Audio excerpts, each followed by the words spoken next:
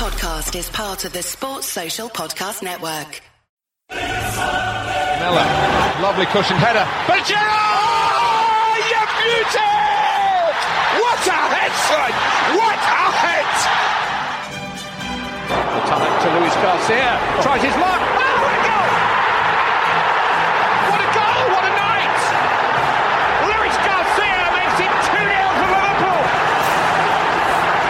Stunning volley. Side must score. He must score. It's ended! For Liverpool! And Liverpool have won the Champions League! This is amazing!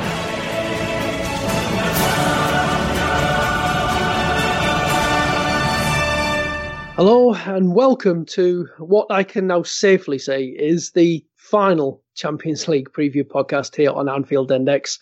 I am your host, Andy Wales, not coming to you from a study in rural Ireland, but a living room in suburban England. And if that's not glamorous enough for you, then perhaps our build towards European football's showpiece event might just do the ticket. Joining me to preview Liverpool's, hopefully adding that elusive 6-star as they face Tottenham Hotspur at the Metropolitano in Madrid. And I'm glad I was able to actually pronounce that one. First up is a man who was actually there at Anfield for that incredible second leg against Barcelona. Jay Reid, how are we doing, Jay? Splendid, mate. This has been the longest gap between games I think we've ever had. And the fact that still, as we record on Monday, another 5 days away, it's still a long wait. But yeah, can't wait to get there. If it's anything half of like the night up by Anfield against Barcelona, then I'll be more than happy.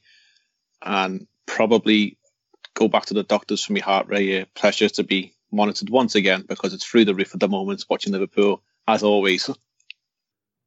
Yeah, and we will talk further about that night at Anfield against Barcelona with you. But joining Jay is Anfield Index writer and podcaster. He's the man from down under, Alex Barilaro. How you doing, Alex? Is it good afternoon or good evening? Good evening, good, relatively late-ish evening, 8:30 here at the time of recording. I come to you from the future, but that's the future which is just prevailing with these moments where all of a sudden the tension and gripping fear hits you, and you just go, Jesus Christ! It's only T-5 nights until Champions League final. That gripped me last year, but there was nowhere near as much apprehension. I don't have the iron belief that I assume Jay would, coming from the Barcelona game. I'm just wrought with fear, Andy. I'm wrought with complete fear. I think it's perfectly natural. There's just so much riding on it. And finally, it wouldn't be me on the podcast if I wasn't joined by the backbone of Anfield Index, affectionately known as Producer Guy. He is, of course, my partner in crime, Mr. Guy Drinkle. How are we doing, Guy? I'm good. It's been a bloody long time since there's been a game. I mean, I'm actually looking forward to the Championship playoff final this afternoon. That should not be the case. It's just, I miss football. You mean between Frank Lampard's Derby and John Terry's Aston Villa? Yes, exactly. Exactly. Yes. I shouldn't be looking forward to that. I mean, you should. I've penciled in the Europa League final, man. Oh wow. Saturday needs to hurry the hell up. Yeah, 3 weeks between games kind of feels like 3 months. It's quite insane. Anyway, Jay, we're going to come to you first because, as we mentioned, that night, and it is that night at Anfield against Barcelona, second leg, starting the game 3-0 down. We'd been written off. We were down and out. As we'd mentioned on this preview beforehand, we do kind of have a bit of history of making these kind of comebacks when nobody really expects us to do it. No Roberto Firmino, no more Salah, just to add even more ingredients into the mix. And what happened? Just an absolutely incredible game. I don't know how many times I've watched it since, but you were there. What was it like? Because that atmosphere, it was incredible just coming through the screen, but Would you say it was the best you've ever witnessed at Anfield in terms of atmosphere? Yeah, yeah. I would say probably the only game that came close to that in recent time that I've been in attendance would be the Borussia Dortmund game, because it was such backwards and forwards. But I would say, taking it back to the very start, I was even apprehensive to even go to the game. I was debating not going and giving my ticket away, but then I thought, so that I've booked a day off work. What's the worst that can happen? And I even put a tweet out at the time saying, at the very worst case, I get to see the greatest player that's lived, in my opinion, grace Anfield. And I don't know if I'll get to see that again. And yeah, Divock Origi, there he was, the greatest player that ever lived. But yeah, got him. It was a night that it sort of built and built, and even we get the early goal, and all along it just said if we get one, we might get two, and then we might just trundle along and get it into extra time. But even going in at half time, just one goal to the good, it was a moment when you thought, well, we might just actually get another goal or two out of this, because it doesn't look like we're going to squeeze any more out of Barcelona. And in all honesty, Alisson kept us in the game several times, and you thought you can't give this team of this quality that many chances. But Gini Wijnaldum comes on, and he's an absolute revelation. He had one of the games when he showed up and he didn't disappear into the mire of the midfield, and he came on and he said himself he was disappointed to be left on the bench, and he come on with the bit between his teeth, and he was just running wild. He was turning 4 players inside out. He was all over the pitch, and when you get that second goal and then the third one coming straight after, you knew it was in our hands. And I'll be honest completely. My phone was buzzing away in my pocket with my friends on about trying to book flights, and my phone buzzes in my pocket. I grabs it out of my pocket, and the next thing, the ball's in the back of the net for the 4th goal, and I was screaming, but I don't know who scored.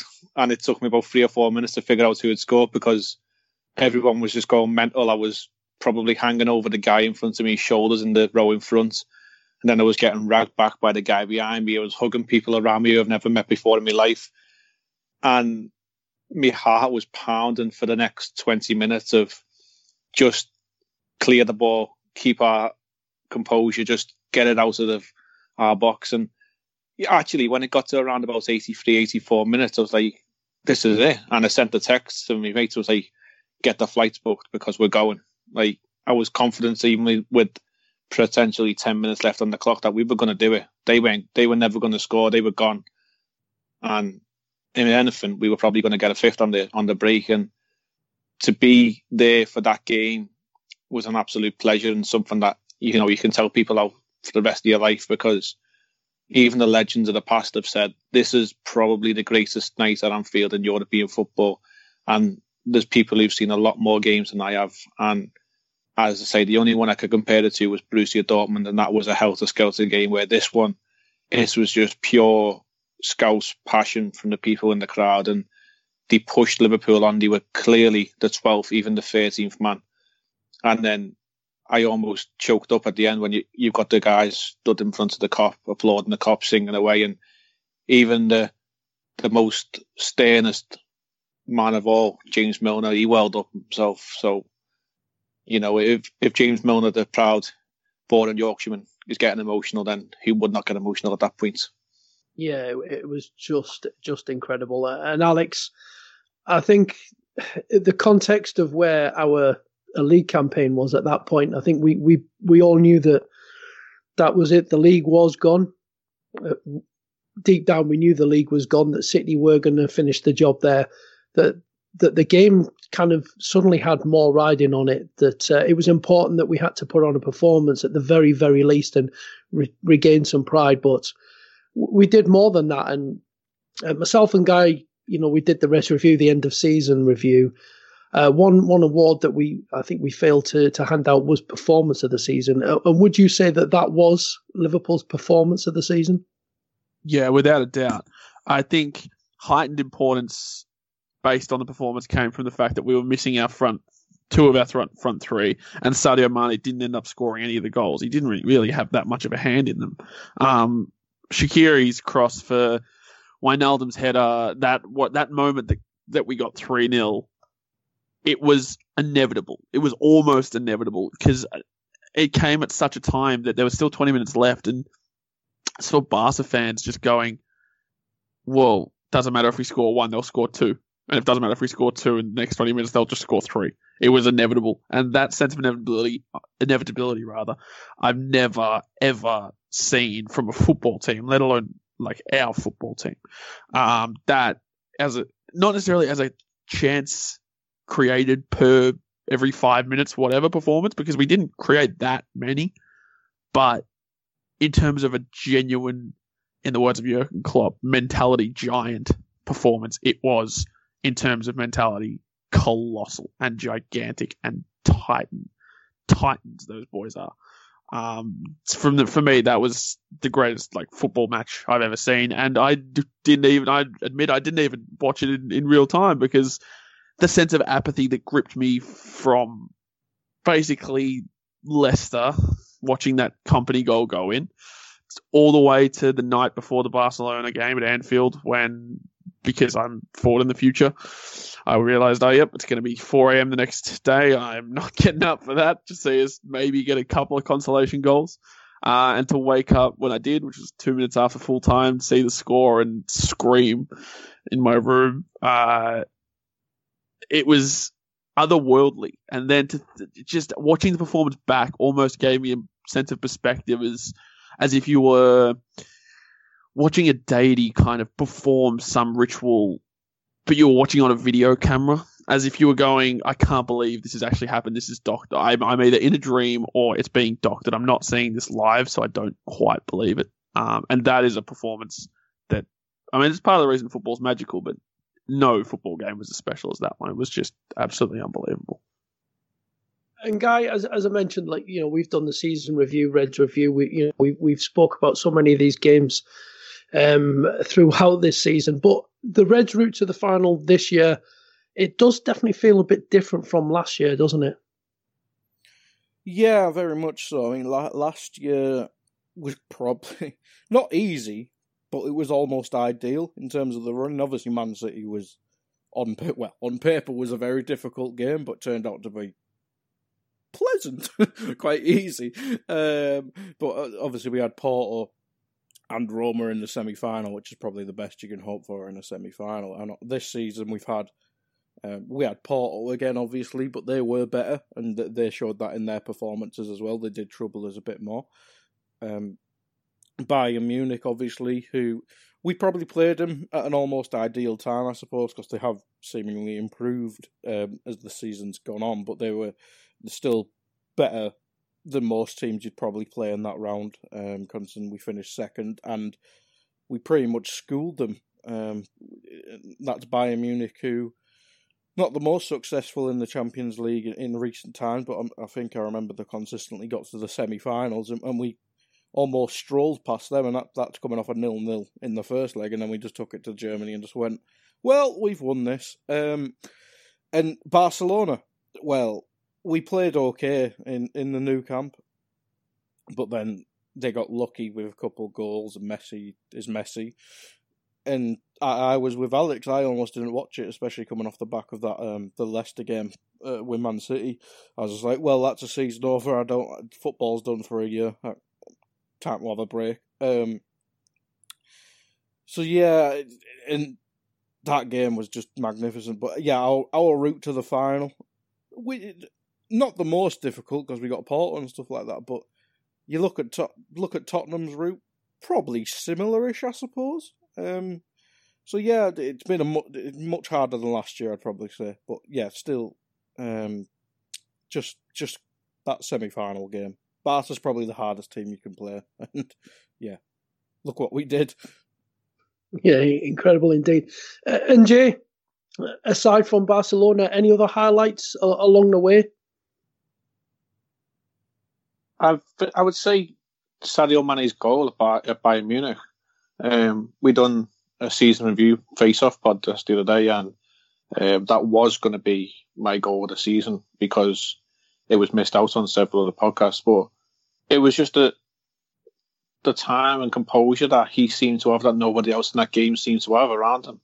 And at no point did they actually fear when we kicked off against Bayern Munich. They never threatened us, and we expected an onslaught, and we gave a professional performance at home against them and kept them out. But then going to the Allianz, everyone expected Bayern Munich to come at us, be a bit rampant, be a lot more faster, but they never. And the only time we panicked for the whole game was when they had a 15-minute spell after Matip had inconveniently put the ball into his own net. But the touch, the turn, and the composure from the edge of the box, falling away on his weaker foot to actually dink the ball so it didn't get intercepted by any defenders, that was a pure moment of genius for a guy who's probably not received nowhere near as much credit as he should have this season. So apart from other instances throughout the campaign, that was probably the moment for me where you kind of think, you know what, this year we probably can do it again, because we were getting the tough draws, and to come no tougher than we'd faced the French champions, even the Serbian champions when we had a lot of trouble out in Belgrade, the second best team in Italy. Then we face, the German champions, Portuguese champions, the Spanish champions, and now Spurs. But French champions in the group stage as well, the PSG game. Yeah, so we faced everyone, and at that moment it just felt like we can go far again, and we're probably the most feared team in Europe in knockout competitions now. Nobody wants to face us, and I think that was said by Real Madrid and Barcelona in the knockout stages, that nobody wants to face Liverpool. They'll happily face Manchester City because they fancy the chances, but not against Liverpool, because we are the most dangerous team on the counter-attack in Europe. We absolutely are. And Alex, some of them stops along the way. I picked out Alisson for some praise as well on the Res Review, because I think it can easily be forgotten, but we just made it through the group stage, and more obviously the importance of him against Napoli. But were it not for Alisson and his performance in Paris, we might not have even made it through the group stage. And I think it's important that we remember that the contributions that everybody has made along the way, that this hasn't just been about the front three and attacking football this season, has it? No, not at all. It's been phenomenal. And considering Alisson gives us now a whole year's worth of perspective. Going into last year's Champions League final, we were playing Madrid, so we were more apprehensive than normal. But also, Karius was not the number one by any stretch of the imagination. He was maybe the 1.3, and Mignolet was the 1.7, and you get Karius more often than not, but there was still maybe a 33% chance that Karius would have a blunder and Mignolet would be in the next week. Klopp only stuck faith in him really once he was through that bloody in phase. And as bad as Karius' mistakes were last season, he was decent but never great. So we were never expecting him to be this colossus. The year of perspective now has given us this Champions League run, Alisson being an absolute freak of nature. Not just that, but the most formidable front three that always gets lauded. And people always label front threes as a front three and a partnership because they have to work in tandem, because you can have a striker like Bobby who doesn't score so long as Salah gets 30 a season, Mane gets 20 a season. But in the same vein, you need a goalkeeper with two good centre-backs to form a triumvirate there. And Joel Matip has come into the fore brilliantly over the last few months. Jay mentioned his unfortunate own goal. It wasn't even his fault. It was Robertson's fault. But that's the only blemish on what has been a phenomenal record for a man that we got, remember, on a free from Schalke. And he was never going to be first choice, except when compared to Dejan Lovren. And he was always kind of just a placeholder to be optimally third choice. But he's just done brilliantly. And to see a defensive trio and a front three, remember last season against Madrid, it was always, will the front three be too devastating for Madrid? Will the front three do this? Will the front three do that? Now it's, can Spurs penetrate Van Dijk, Matip, and Alisson? Or will they be caught the same way that everyone else was? The danger factor is extreme. And the one thing I was going to say after, as Jay was reeling off the people that we've beaten, the team coming out of the group stage this season wasn't as good as the team coming out of last season in terms of reputation. But it was last season's journey to the Champions League final that kind of got us through the knockout stage, rather, because I think we had that experience. So credit should go not just to Klopp, but to everyone for wisening up. But there was a news story from beIN Sports, I think after the first knockout stage. Before. It was before the Bayern game when we the first or second Bayern came from beIN Sports, and it was from their Spanish reporter, and they said the one team that Barcelona and Real Madrid don't want to face most of all is Liverpool, and they said they are afraid of coming up against Liverpool, and they are happy that Bayern Munich got him. And to see Liverpool feared again is just the best feeling in the world. And yeah, that is not just the front three. That's not just those back three either. That's a brilliant, brilliant team that's just dominating the Champions League and is really making it its home, making it its cathedral. So, all right, the Champions League is where we are the gods and everyone else is living in our church. And we're going to get to Spurs now, but just briefly then, Alex, would you have preferred Ajax or Spurs? I mean, purely hypothetically speaking now. I think I would have preferred Spurs. One, for the grandiose nature of it. I understand that there is reservations from our fans about, well, if it does go wrong, it will be incessant. But Ajax had the fear factor of, well, these kids could just turn up and do something that we're not prepared for. Whereas Spurs, we know all the elements and we know how to counter all the elements. The flip side is they know how to counter our elements, but we are the better team. We have the better squad. We have the better first 11. So if something goes wrong, it'll be because we were wrong on the day, not because we underestimated them. Which that would have been my biggest worry with Ajax, given Klopp's record in finals, coming up against teams he's not familiar with. Whereas compare that to his record against the top six, which has been quite good. I think this was kind of the final that we could have, the best final we could have hoped for from the quarterfinals, to be honest. Yeah, and Guy, I think I know the answer from this one, but which would you have preferred to be facing in the final? Ajax, 100%. Terrifies them playing Spurs. Could be the most embarrassing loss in our history. None of that stuff. It's that fear of, oh my God, if it goes wrong, this will be unbearable. Yeah. I get that. I understand how unbearable it could be, but at this stage, it's just I'd rather the enemy I know than the enemy I don't. Yeah, even if the enemy I know will rub it in my face if they win. I think that makes sense.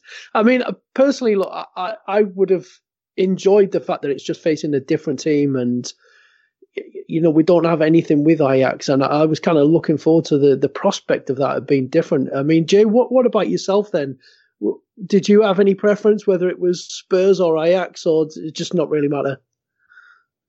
Ajax. If anything, it was purely for the football. Because of the young, vibrant side, it was potentially a final that was a tennis score. I mean, they were clearly going to come out and play that they've played in every round of the competition so far. But if you were to take anything from the two games against Spurs that Ajax did play, is they give a real good go for 45, 50, 60 minutes.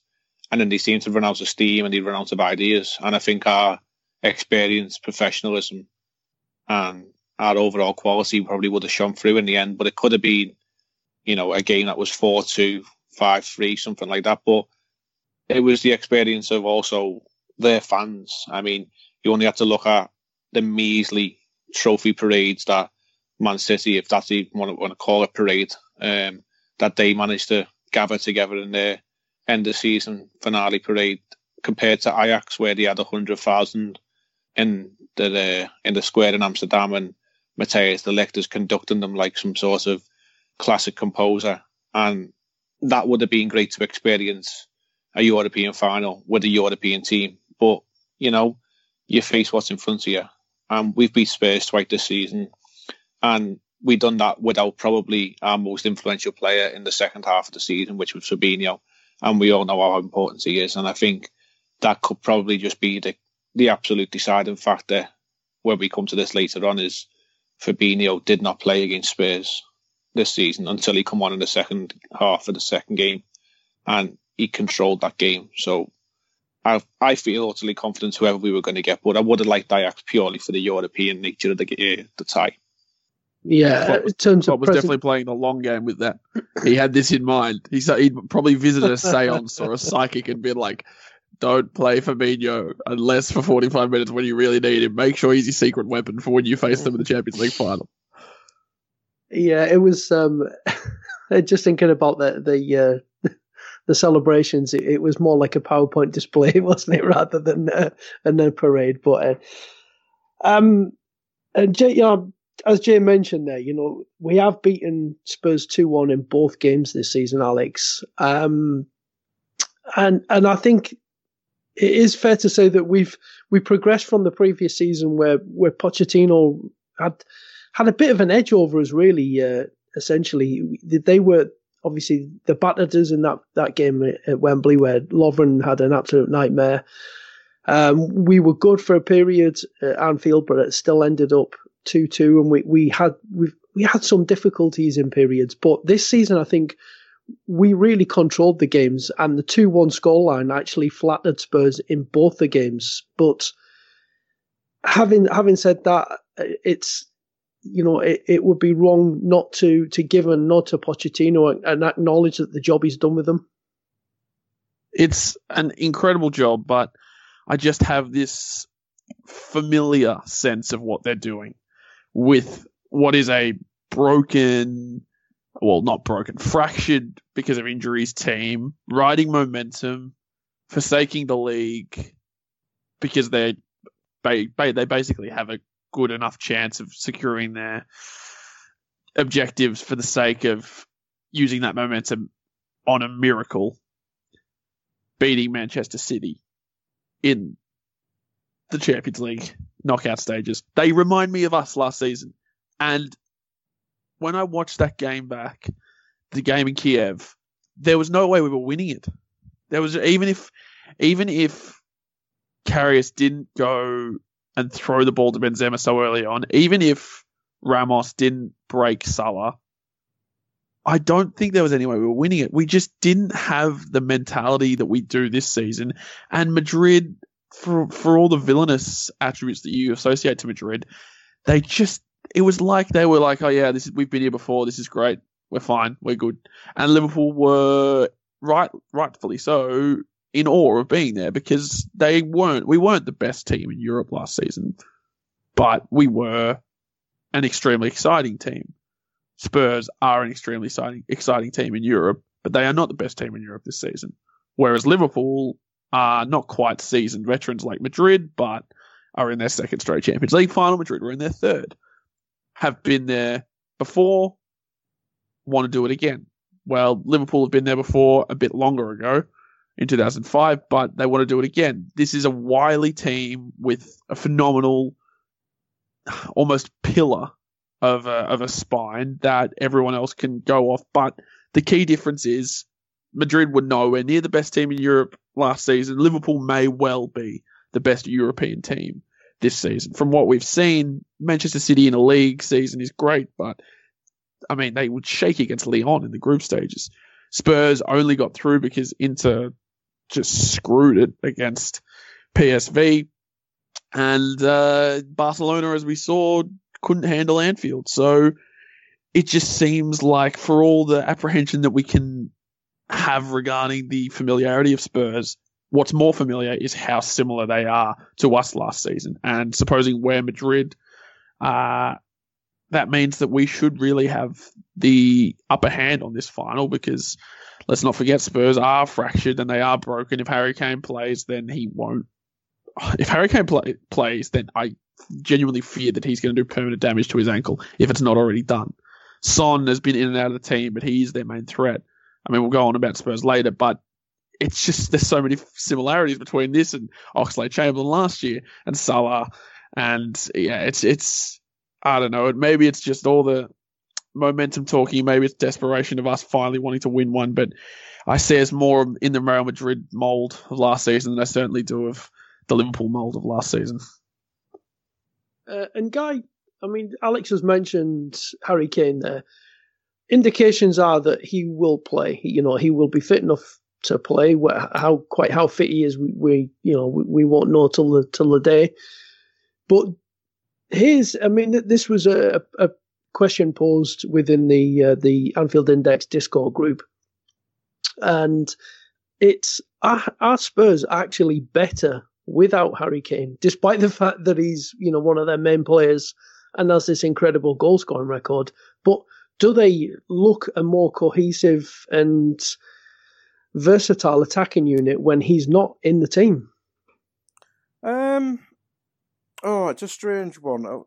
In a game against the top six, possibly, or a top six rival, obviously us, possibly, because I think it allows Son and Moura to play more with the pace. But in general, I'd probably say no. And I know the stats banded about this season where they had better goals and stuff like that. But you just look at Spurs' form in the second half of the season. I think they were just awful, whoever was on the pitch in the league. But no, I mean, I think Kane's definitely their best player for me anyway. And I think they're definitely better with him. I think he gives them another source of attack. I think they can go direct. I think his hold-up play is very good. He's the jammiest striker in the world, apart from Divock Origi. I think he just gives them an extra quality in attack, and I think everyone loves Son for good reason, because he's a brilliant player and stuff like that. But from this season, he still seems quite inconsistent from what I've seen of them. And I know he's had a very packed schedule of going to Korea and going to the Asian Games and stuff like that. And he's obviously played a lot, and I think he played at the Summer and stuff like that. So I think most of the Spurs players were decimated the season through that. But I just think Kane gives them an extra quality, and I think Kane links up better with Dele Alli, for example.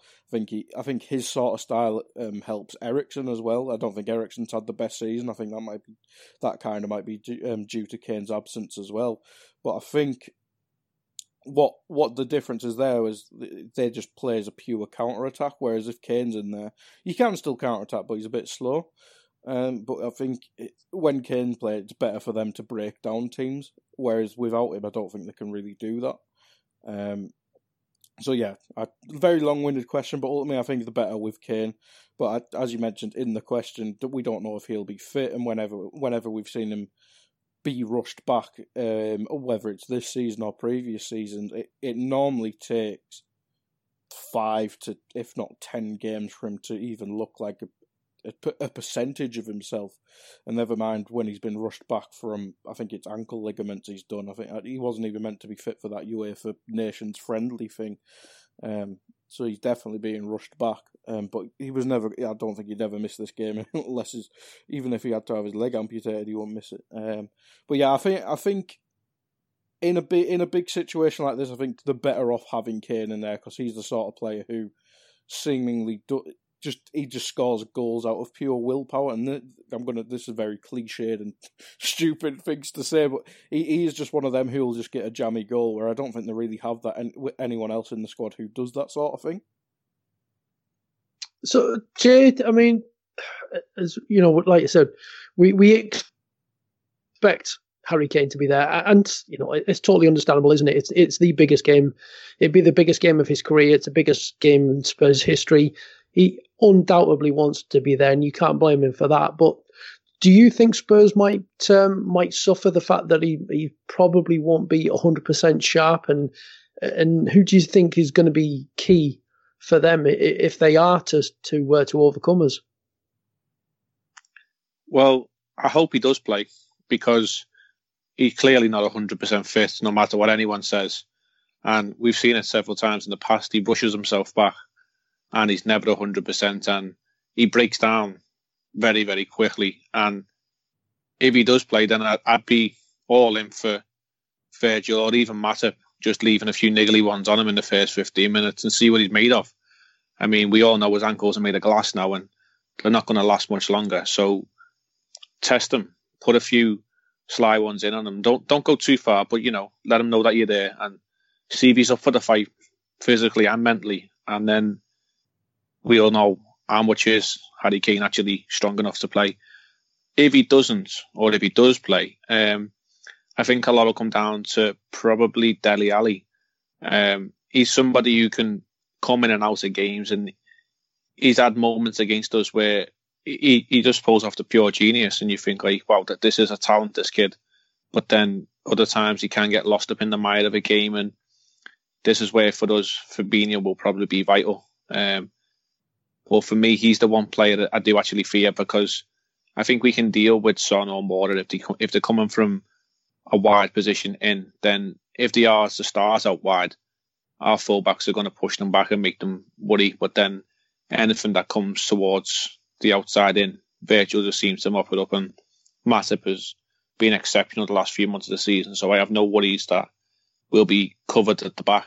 It's just the late runs from Dele Alli. If they do play Kane and try and play off him, that's probably their point of joy that they're probably going to aim at towards us, because I don't think, if anyone understands, coming down our sides, if you are going to attack, then you're going to potentially leave our fullbacks one-on-one with yours, and if you're going to put them in a straight shootout, our fullbacks win against their fullbacks all day long. Yeah, and Alex, in the second game this season against Spurs, they started with a back three, and I think over the past year or so, we've looked like we enjoy playing against back threes, and I felt that was a really strange move. And they started to come back into the game once they reverted to a back four. So, do you think there's a chance that Pochettino will actually start with a back three against us again? It depends. They might be forced into it. They certainly were against Ajax that first leg, but Davinson Sanchez is injured. I don't know if he's going to be fit for the final. Don't know what his status is, but if Sanchez is fit to play, Vertonghen's fit to play, and Alderweireld's fit to play, I don't think they want to risk having Kieran Trippier go up against Andy Robertson, because he'll get roasted. He was admirable in the second leg, or at least the second half of the second leg, but he's just been awful this season. I think Serge Aurier might play, which that would lead me to believe they have a back four, but I would not be surprised if they have a back three. And tactically, on the back three thing, it's interesting because every team that plays a back three against us kind of inordinately always has their midfielders slip back, because back threes are great to spread space, and they're good to have really, if you at least the 3-4-3 that Conte played at Chelsea was great because it allowed his wide players to tuck in and basically become inside forwards. We do that anyway with Mane and Salah, which means three centre-backs inordinately have to go up against, the wide centre-back has to go up against Mane, and the other wide centre-back has to go up against Salah. The middle centre-back almost always gets drawn down to Firmino, which means their midfielders have an issue because Bobby does drop really, really deep. The problem with Poch in those matches was he was trying to mark fullback to fullback and play two up front, and then that just didn't work because Salah would inordinately just draw them too far in, cut onto his left foot, and really try and cut it there, throw it inside the box. What I think Poch would probably try to do to foil one of Mane or Salah is play either Vertonghen at left back, or maybe, I'm not sure about Eric Dyer's fitness, but I know they're reticent to play Sissoko and Dyer in the same midfield because Dyer's been awful. But I also know Harry Winks isn't going to be fit, which means who do you play in midfield? Sissoko will definitely play. Maybe playing Eric Dyer there to kind of combat Firmino's presence so that centre back can take Salah could be one of the things that Pochettino does. What makes me fear Son, we were just talking about players who we fear most and whether we fear Harry Kane. I fear Son's ability on the counter-attack most of all because he's so good at finding that space. And if they break quickly, I don't think they'll necessarily need Dele Alli so much as they'll need Son to get one-on-one with defenders. Virgil doesn't like getting dribbled past at all. He hasn't let it happen once this season. But against City in the 1-0, Son probably could have scored at least twice. One, there was a very well-timed tackle. I believe it was by Laporte. The other, he probably should have done better. But at the end of the day, I don't know how much of a chance we'll give them to counter-attack. So, again, it goes back to what I was saying. Against Ajax, I think they would have tried to play I mean, Jay said it, they would have tried to play better football, and they probably would have worn themselves out after 45. If they play Harry Kane and they try and play on the counter, we could genuinely just punish them on the counter as soon as we win the ball back in that midfield area. And I know we'll go on to team selections later, but that's why there are a couple of selections for Liverpool, one of them being Fabinho, who was absent last time against Spurs, that make this tie really, really critical. For me, yeah, so Son would be the one I fear most. I could see them going 3 at the back as well, but I think they'll try and get the best out of their forwards first and foremost. And just briefly on Pochettino before we actually move on to Liverpool then, there's some speculation, Alex, that this could even be his last game for Spurs. I mean, he's been linked with, there's a few jobs going around Europe and potentially a couple more big jobs coming up as well. So could that be a factor in his thinking? He put everything so much more into this? Could it be a real emotional thing that really galvanizes this team, that one final push for their manager? Perhaps, and that's what I think Liverpool have to be wary of, but the managerial merry-go-round has almost already started with, and surely Valverde's going. We saw Rakic's comments the other day say, oh no, we're fully behind him. I don't think Messi likes him. I think he'll probably go. Valverde will go. That'll leave a big position. That certainly won't be filled by Pochettino with his Espanyol connections, but you can imagine, I don't know, it's hard now just to speculate, but I can't see Pochettino going anywhere other than, I can't imagine Pochettino being anywhere other than Madrid in 2 seasons' time. Whether that's after, maybe, but the sounds coming out of Juve does sound like they panicked with Allegri. Allegri told them, look, I'm not sure I want to renew. Juve said, all right, well, we're not sure we want to keep you here. Then they tried to sound out Conte. Conte's going to Inter now.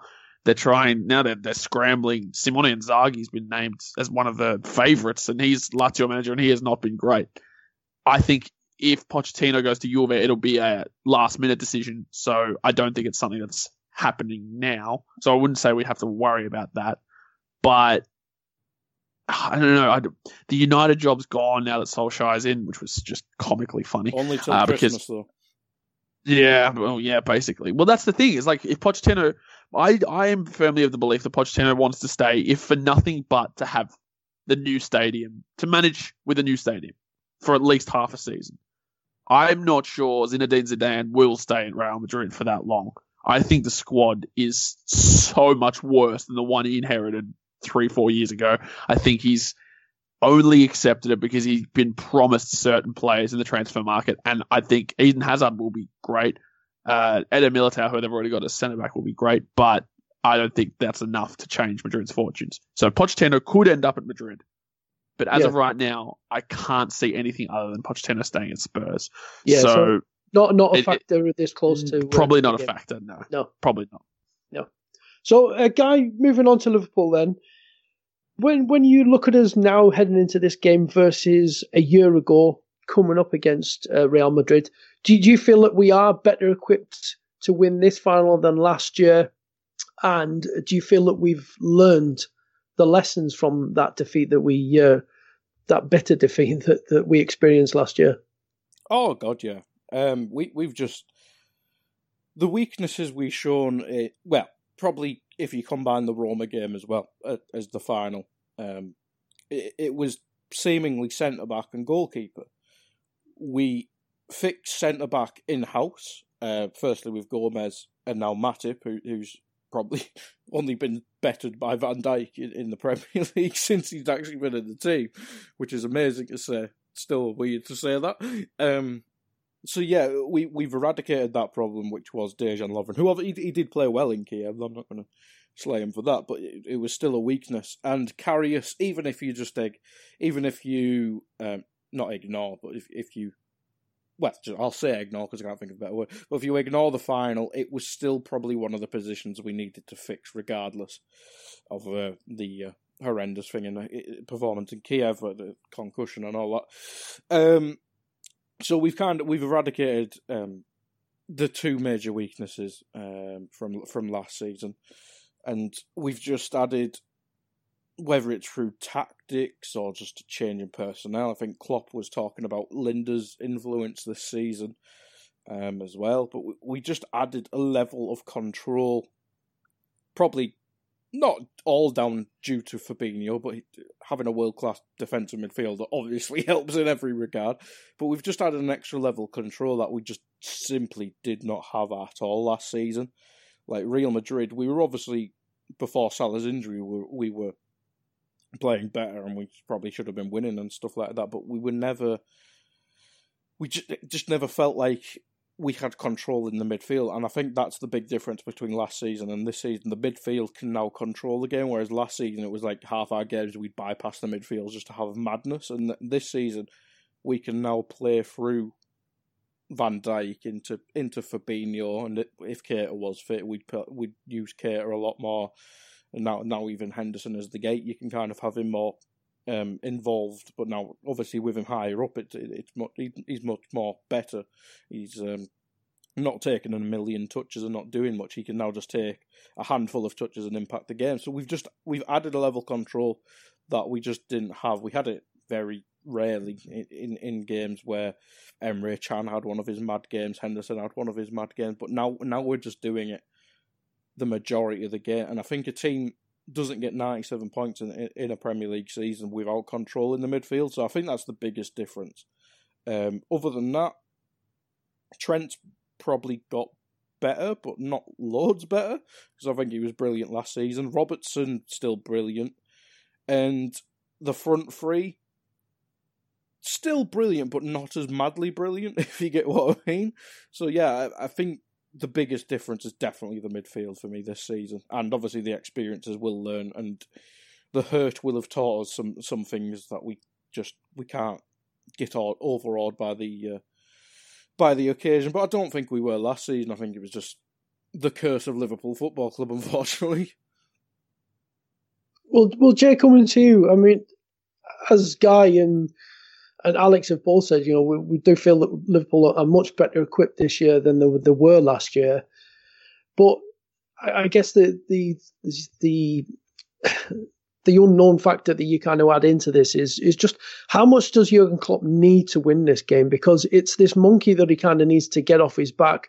This thing that keeps being brought up. He's lost however many, I forget quite how many it is now of his last finals. Does he really, really need to win this and get that monkey off his back?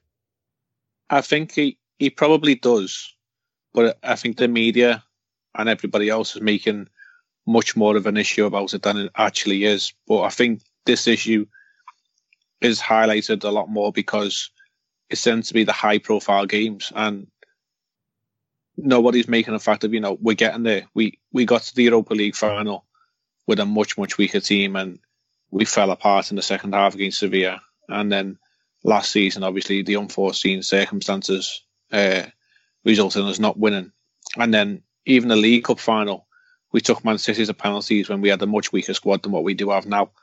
All right, and I think I've highlighted this in the season review, but next season we must go at the domestic cups a lot more than what we have done this season, because if it is to be the worst case scenario when we don't actually pick up this piece of silverware next weekend, then it's easy enough to pick up the League Cup and get that monkey off his back if that's what it is. That's bothering people and psychologically could be affecting the team and Klopp himself. But I think it's probably the best situation we could have hoped for, even had it been Ajax or Tottenham. We go into this final much more experienced than both of those teams, and we were there last season. We felt the pain, no more those from Mohamed Salah than going off injured in what was the biggest game of his career. And we go back full of confidence, full of experience, with a much better team than what we're facing. And Klopp will have learned from his mistakes. When he went to the first final against Bayern Munich, it was high on emotion. It was two German teams, and he was always playing second fiddle in Germany to Bayern Munich, and that's probably always going to be the case as long as the finances continue in Germany the way they do. And last season we were the underdogs against Real Madrid. They've been there, they'd won it the previous couple of seasons, and they had one of the two best players in the world really in Cristiano Ronaldo, even though he was put in the back pockets of Andy Robertson most of the game. This season, it does go in as favourites, and we've rode the season as favourites for pretty much 95-96% of games that we've played this season, apart from probably the two Man City games, which was 50-50. We've gone in with the expectation. The last 3 or 4 months of the season, we've been expected to win every game, and we have. So I don't think the pressure is actually going to become a problem for us. And that could be the telling factor where Spurs have not been on this high-profile stage. They even went to the League Cup final not so long ago, and they crumbled in that. And all right, people are then saying the factor could be that Spurs are due one, but Liverpool are due one more than anybody. And this is going to be the deciding factor for us, that our experience of last season and the favourites tag and our overall quality should see us through this one. And hopefully we'll all celebrate number 6 in a few days' time. Yeah, we certainly hope so. Alex, I mean, as much as, the talk about, the need for Jurgen Klopp to win this, like you say, get that monkey off his back, is it fair to say that the team need to win this to perhaps validate the season that they've had? Yeah, definitely. I mean, we spoke before about the apathy of that week leading up to City winning the title and Barcelona. If it's for nothing, it's going to just be the biggest kick in the balls to have a team this good not win anything in what may be their crowning season. I mean, I also want to say that unlike 2013-14, which was probably our most,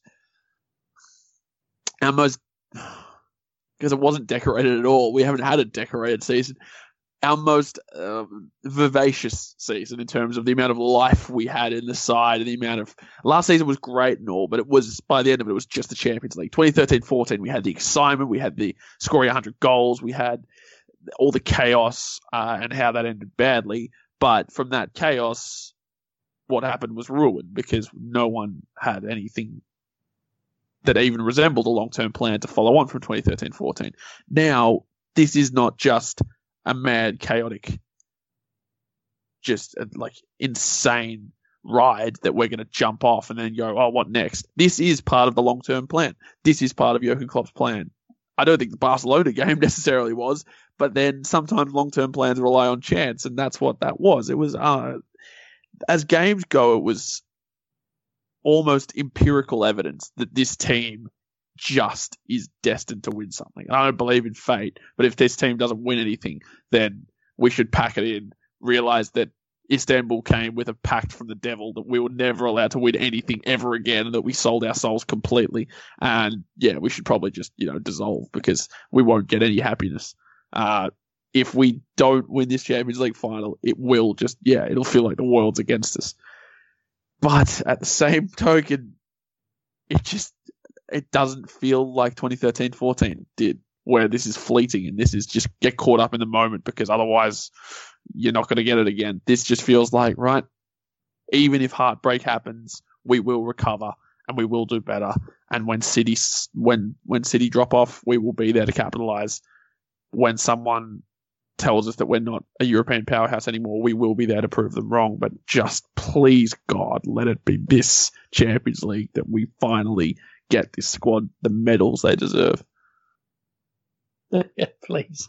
I'll pray to anything and anyone. Yeah. Guy, so who is going to be key for Liverpool? Which players do you stand out as being key for us to go ahead and do, as Alex said, and finally get that number 6? We've mentioned him a decent amount in the fact that he hasn't played against Spurs. I mean, apart from the second half of the Anfield game, I think. But for me, it's got to be Fabinho. Moussa Sissoko for them.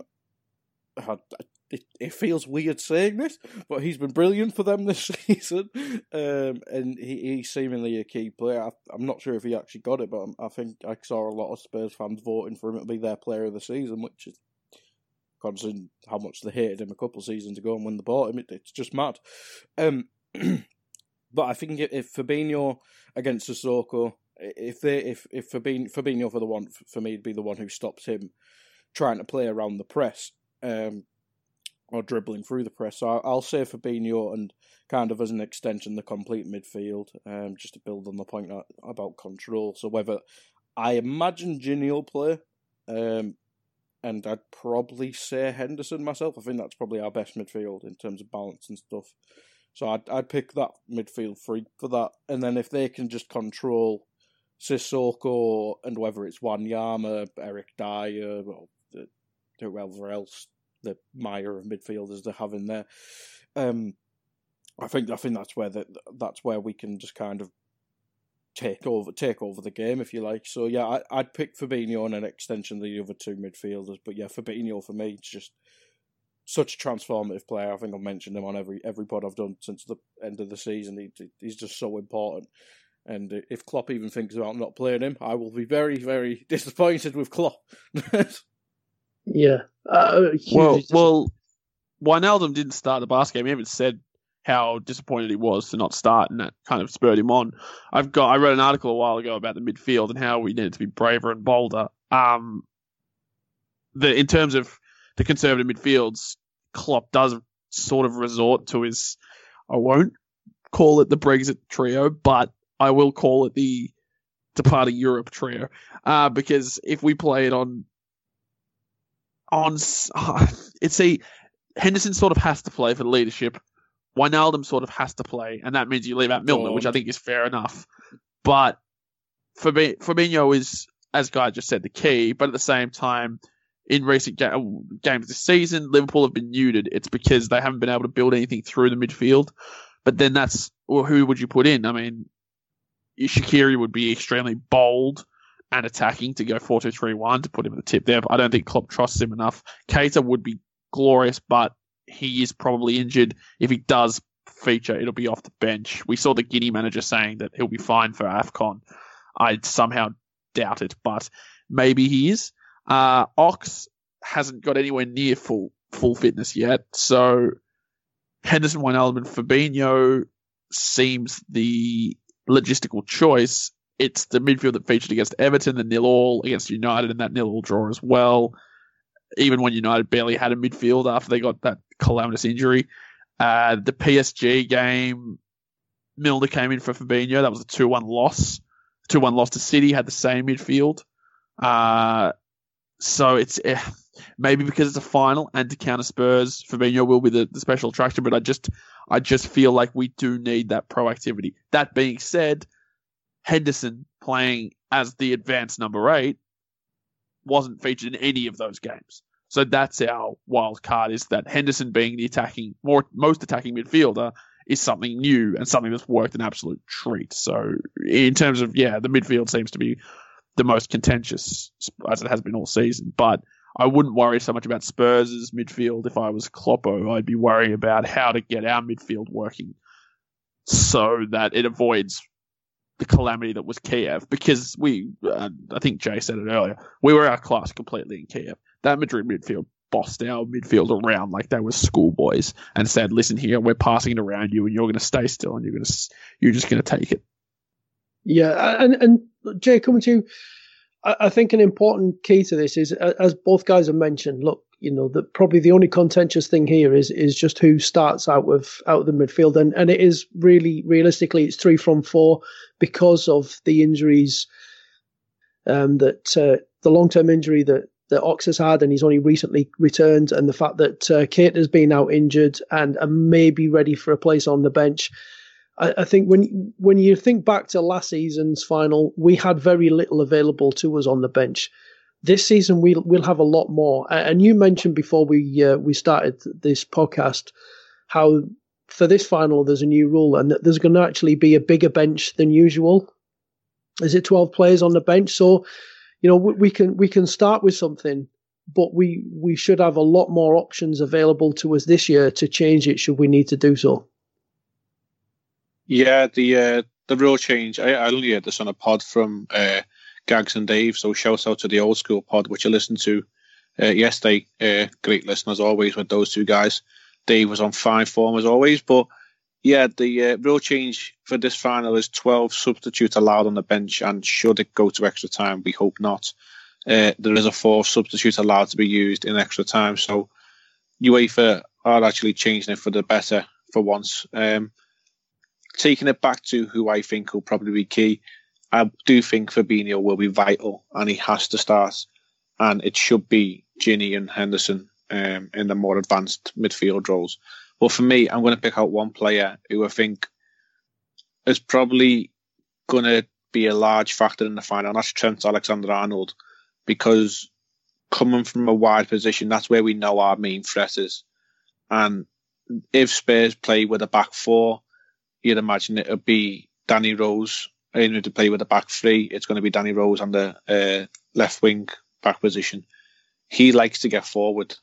And if Salah can occupy him and whoever plays in the left centre-back position, it leaves a lot of space for Trent. And Spurs tend to play a narrow midfield with probably, if reported to be believed, it's going to be Sissoko and Harry Winks, because Harry Winks seems to have been training a lot the last over week to 10 days, and Spurs seems to be rushing him back for this final. So there's another player who is probably not match fit, but will probably get rushed into the game.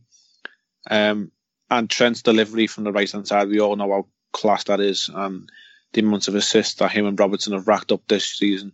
I think at the right-hand side, that is probably our danger, because Salah will occupy two players at all times and it will leave Trent free. And I think he could be key. And he went to the final last year. He went to the World Cup when at 20 years of age. I mean, God knows what I was doing at 20 years of age. I was probably scratching around looking what was actually going on in the world and trying to worm my way through university. This lad's playing on the highest level 2 years in a row now. So I think he's probably key to getting us the results that a lot of people probably forget about, how influential he can be on that position. And then I don't even know what more to say. We've just got to win. We've got to win this final. It's got to be us this season, and we are one to everyone. Every fan in this whole country has wrote us off this season. We owe it to everyone to shut the hell up. Yeah. So it's a good time for us to wrap things up then, and I'll stay with you, Jay. Time for predictions. I've got to ask you, got to nail your colours to the mast. What do you expect to be the final score? If Harry Kane starts, Liverpool win 3-0. If Harry Kane doesn't start, Liverpool win 3-1. I think if he does start, it plays in our favour. If he doesn't, then they have slightly more pace and direction in attack, and they'll probably nick a goal. But I think it's a comfortable victory by a couple of goals, Liverpool. I will say the goal scorers will be Mo Salah. He'll get the opener because he deserves it more than anyone. Sadio Mane, I don't know if you've noticed, I think if Mane scores in the final, Salah will treat him to a visit to the Grand Mosque in Cairo in Egypt, and if Salah scores in the final, Mane said he'll buy him a lion. So put that on your mantelpiece. I don't know how he's going to house that in Liverpool or whatever else in Liverpool he does live, but a lion it is. And then why not Divock Origi for the final goal? The guy who's got us to this final, and I give him big spiel about him in our season review on Face Off. And if anyone is going to get a little tap in the 85th minute just to put the game to bed, it's got to be Big Divock. So I like it. It's Kane dependent for me, but I fancy us to get 3 goals and secure the victory and secure the cup. Well, my youngest son made a prediction via doing a drawing, and it was Mo Salah doing the yoga pose celebration and Harry Kane pointing at the European Cup and crying with the scoreboard saying Liverpool 3, Spurs 1. So I do hope he's right. Your boy knows how to rub it in, and you've trained him well. Well, come on then, Alex. Time for you to make your prediction. Well, how do you think it's going to finish up? I think very similarly to Jay, in that if Harry Kane starts, it plays into our favour. We win 2-0. If Harry Kane doesn't start, I think Spurs are more loose. No, sorry. If Harry Kane does start, they'll be more loose. I think a 2-0. I think if Harry Kane doesn't start and Son starts up front, they'll be trying to play off the counter more, and I think that would be maybe a 2-1 or a 1-0. I just want to say that if it goes to penalties, you will not hear from me ever again. I will have had an aneurysm. And, I mean, my legacy will be short, but I hope quite nice to be able to go out watching Liverpool and not knowing whether or not we won a European Cup final. I think that would be a nice death. So, yeah, no, that's, if it goes to penalties, don't expect me to get me on the celebratory pod, lads. Just letting you know then. I like it. And finally, over to you then, Guy. How do you expect this one to finish up? Me in hospital. Yes,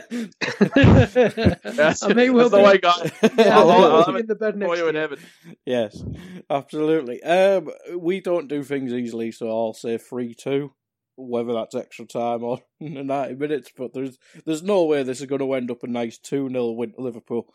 And if it does, I may look like a twat, and I don't care. But I'm going to go 3-2. It'll be mental. We'll probably end up be losing 2-1 and come behind with Divock Origi scoring a hat-trick or something, which would be lovely, but I would not watch. I would not be around for the parade or anything like that, because I will be in hospital.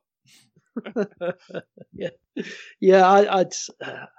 I do think we're going to squeak it, but I do think it's going to be tight. So, yeah, my heart rate has really been suffering this year. Listen, guys, that is all we've got time for. So thanks so much. I hope you've enjoyed it. Absolutely. Thanks, Andy. Now there's only another million days to wait. Yeah, we're almost there. Longest Of We're the almost- mighty Reds. Yes. Don't forget, you can catch all the match reaction to the game with Trev Downey and the Raw team over on AI Pro straight after it. But my thanks to Jay, to Alex, and to Guy for joining me. And everyone here at Anfield Index would like to thank you, the listener, for tuning in and joining us on this incredible journey. Now, before the semi-final second leg against Barcelona, I signed off this podcast by saying that I hoped it wasn't the final Champions League preview of the season, that I really wanted to be doing one more. Well, the team and Jurgen Klopp thankfully answered those calls, and although I know this is the last Champions League preview podcast of the season, I do ask one last thing of this Liverpool team, and that is please, please, please ensure we have one more star, that we make it 6 in Madrid, and that we return to do this again next season.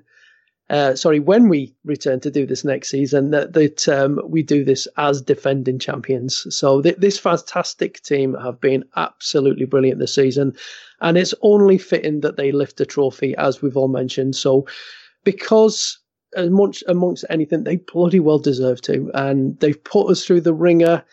They've brought us joy, and oh man, it's been insane. So also, as I've said before, the second leg against Barcelona, this team had an opportunity to enter themselves into Anfield folklore. Well, now they have the chance to enter themselves into Liverpool Football Club history against Tottenham Hotspur on Saturday night. So, from Allez Le Rouge in 1977 to Allez, Allez, Allez of the present day, it's time to believe, Reds, that number 6, it's on its way. Bye-bye now.